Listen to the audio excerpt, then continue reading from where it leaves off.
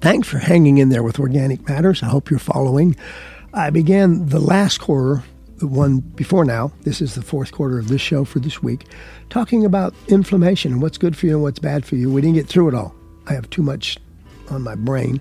So we're going to end up now with fats. We haven't talked about fats yet. So if you've listened to the previous one, this will fit right in. If not, please go back and listen. Or as I mentioned in the previous part of the show, just drop me a line at natureapproved@yahoo.com. I'd be glad to send you all the information into your email or your text. So let's talk about fats. They've been maligned in a lot of ways, and we've learned a lot about them. First of all, are there good fats? Yes, there's a bunch of them. Way at the top of my list, and for those of you that have followed me for years, I've even made, one year I made 18,000 gallons of olive oil at the Sandy Oaks Olive Orchard. I think it's the biggest year she ever had. I'm sorry, she's since passed away, but it was a very successful year, and it was a very successful olive ranch. Extra virgin olive oil should be the main oil you use in your kitchen, I would say most of the time if I had to give you one. It's good for you in so many ways. Just be sure you're getting a good quality olive oil. And the reason I'm saying that, there's a good percentage of olive oil even coming in from countries you think you could trust that are either not olive oil or they have a bit of olive oil in it and they cover it with a bunch of other oil, which is not good for you. So be sure you know what your source is. Nuts and nut butters, walnuts, almonds, cashews, pecans, and nut butters without any ingredients. Now, the junk, without a lot of junk, sugars and things, are a great part, maybe one of the best, maybe more than we've even learned, of part of an anti-inflammatory diet. Including in that same kind of image is hemp seeds, flax seeds, chia seeds. Seeds in general are a healthier decision to make than a number of grains, and the reason is mostly because we modify the grains. We make flour out of it. Not such a good idea. This is the second time this comes up. The first was in proteins, now in fats, and that's fish. Cold water fish like wild Alaskan salmon and sardines are nature's most reliable source of healthy, anti-inflammatory omega-3 oils. Again, wild caught, folks. It's a big difference in the nutritional profile of a farm-raised fish. And one of my favorites that I've learned to love, I've always liked them, some people don't, but I try to do 2 or 3 times a week is eat an avocado. They have real high levels of unsaturated fats. Use avocado as a good spread instead of mayonnaise. I make mayonnaise. I call it mayonnaise, but it's really basically an avocado. I mix a little egg with it if you want. I'll give you the recipe. It's as good as or better and smoother than mayo and a heck of a lot better for you in general. And this is an interesting one that I studied, and I was not going to put in here, but I read about it, and I got to agree is from what they say, it's a pretty good choice. And that's coconut oil. Even though it contains saturated fats, this particular plant oil is healthy and useful, especially if you're a high-heat cooking kind of guy, and I am for certain things, and it's really good for baking. So don't give up on I like the all-natural. I like it. It's actually going to have a little coconut flavor, unrefined, but you can get it refined, and it's a really, really pretty neutral oil for what you want to do. Now, the really bad fats. I'll start with the worst, trans fats. Avoid them completely. If it says anywhere on it, hydrogenated or partially hydrogenated, it's not edible. Margarine and shortening are made from trans fats. Don't use them. Use real butter, which the margarine people 25 or 30 years tried to sell us on the fact that it was safer and better for you than butter. Just not true, especially if you get organic or pasture-raised butter. It's really good for you in the amounts that you should be using it. And for shortening, I don't use shortening. I get a thing called leaf lard, and I make my own lard from pastured pigs. It's expensive initially, but you don't use very much of it. And it's a much healthier profile than you get from any shortening you can possibly find. Now, I tell you, I use butters and I eat cheese, and I even use some full dairy, but only in one way. Conventional dairy cows produce milk products that includes cheese, butter, and any other milk product that are loaded with pro-inflammatory saturated fats. They're not good for you. pastured cows, grass-fed cows. It's milk, but it's not even really milk. It's a milk-like substance. It doesn't have any profile similar to what Daisy the cow that your grandma or grandpa used to raise, whatever you wanted to call her. Totally different. It's not even really the same food. Now we're going to look at beef, pork, and poultry popping up again, this time in the fats department. Just as a general statement, I won't go into each individual. Factory-farmed animals have unhealthy fats in their meat. You should restrict consumption of meat altogether and only eat grass-fed or pasture-raised animals. It's just the easiest way I can say it. It's worth the difference to your health for the difference in the cost. And finally, it just sounds healthy, doesn't it? Vegetable oils. We've been raised on them. Although it sounds healthy, this is where the unhealthy omega-6 fats that you get come from. Stay away from soybean oil, vegetable oils in general, safflower, cottonseed, palm kernel oil. Really bad, believe it or not. Stick with the real naturals, and that in that vegetable oil, that includes canola. There is one exception. You can, if you want to look hard enough, find cold-pressed, like extra virgin, I want to call it, canola oil. But I don't know why, when you have so many available, like the real olive oils and avocado oil, too, that I really do believe in, and there's a few others. But yeah, just stay away from the vegetable oils in general, and you'll be healthier, and your family will be healthier.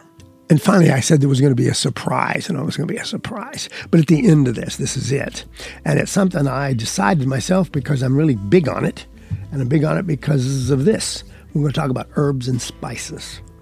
I'm going to give you the top 10 anti-inflammatory herbs and spices, okay? And there's a lot more of them. These are the 10 that are most well thought of, at least here in the United States.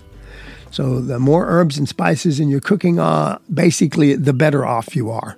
And this includes, way at the top of my list, I actually use this every day, and I actually take one in a capsule, which I don't take many pills, folks. Turmeric. Get back to ginger if you haven't used it. Cloves of any kind. Cumin. Cumin changes the whole profile of a number of our grass-fed meats. It's wonderful. I have all three kinds of paprika. Sage, rosemary, thyme, all that stuff. Cayenne peppers are excellent for you if you like spice. Cinnamon, I'm still underusing. I'm learning to use it even in my daily cooking. And I put number 10 at the bottom, garlic, but my garlic should be like number 2 or 3. I probably OD on garlic a bit.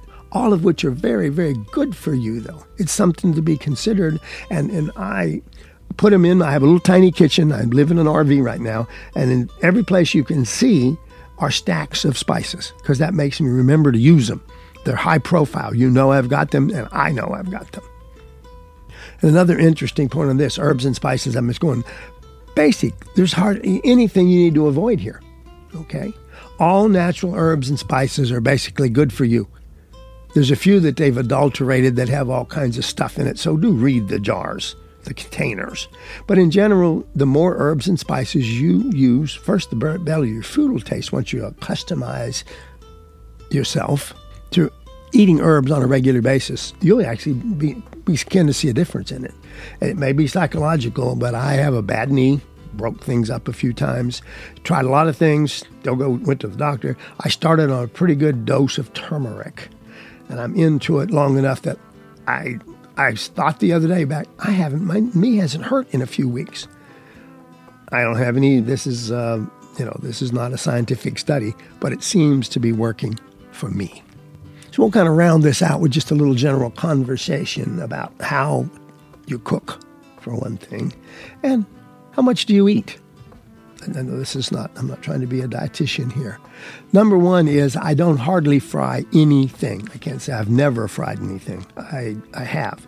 But I always try first alternatives. One thing came into my life by accident 3 or 4 years ago is a good friend of mine. Won't give you the whole... Anyway, I ended up with his air fryer, and he happened to have a really good air fryer. It's not frying, folks. It's basically oilless or practically oilless. Okay, and it is a healthier way to cook. I do chicken, I do fish. When I want that kind of vegetables, I throw it in there. It is just an easy, safe way to cook. And there's some new ovens that have air fryers built in. I actually have a convection oven right now that works just about as good as I just use it like an air fryer. It's not quite, It's not quite as crispy sometimes as you get in a real air fryer, but it's every bit better and better for you than using oils to cook in. So I still use my olive oil. I still have my favorites. Avocado is my second favorite. And I use it maybe to put a spray on it, to put it into the air fryer or the convection. But it'll make a big difference in the amount of total bad fats that you're taking into your body. Get into the air fryer business. The other not new, it's been around since it's humans, is steaming your foods, especially vegetables. Okay? Boiling takes out a lot. Unless you're going to drink the liquid, you lose a good amount of the nutrient in the whatever you're growing. Broccoli I always use because I'm a big broccoli eater. You're better off to steam them. They keep a lot more of their nutrients in them. I only steam them till they're bright green, so they might be a little crunchy, which is probably better than soft and cushy. And I steam my eggs. I only boil my eggs, not because I think the boiling the egg is going to hurt it, but I can have a much better control. And if I want a soft egg or a medium egg or a hard-boiled egg, I've gotten those science down because steam is very constant. Okay, and it's easier to keep control of that. I even steam some meats, which sounds like, oh, no. I steam chicken, and then I turn around and just put it in the air fryer long enough to dry it out and kind of bake the skin on if that's what you like. So you can do a number of things in steam that we never think about. You can even steam beans if you want to take the time to do it. I don't know how much. Since we usually eat the beans with the liquid that's in them, at least I do, you don't lose much of the nutrient. But part of the loss is the extreme heat. Steam just gets up to steam temp, folks, and then it turns into water, if it's below or if you don't put it in a pressure cooker. And I'm not anti-pressure cooker. There is some studies show two things that are interesting. One, pressure cooker food may have a bit more nutrition left in it because of the way you use it. Less water might be part of the secret. And finally, a change of attitude for me. There was a time a decade ago when I told you a microwave was good for one thing, to be a boat anchor. Well, science shows, especially the new ones, which are more efficient, that except for steaming, especially vegetables, done properly, microwaved vegetables maintain virtually all of the nutrition they came with. And one other little secret here that most people don't know, and I had to be trained, some of the flash frozen vegetables that you can buy, for instance, sweet peas, green peas are what I learned about, but I understand it happens with a number, actually have more nutrition than if you go buy fresh ones at the market.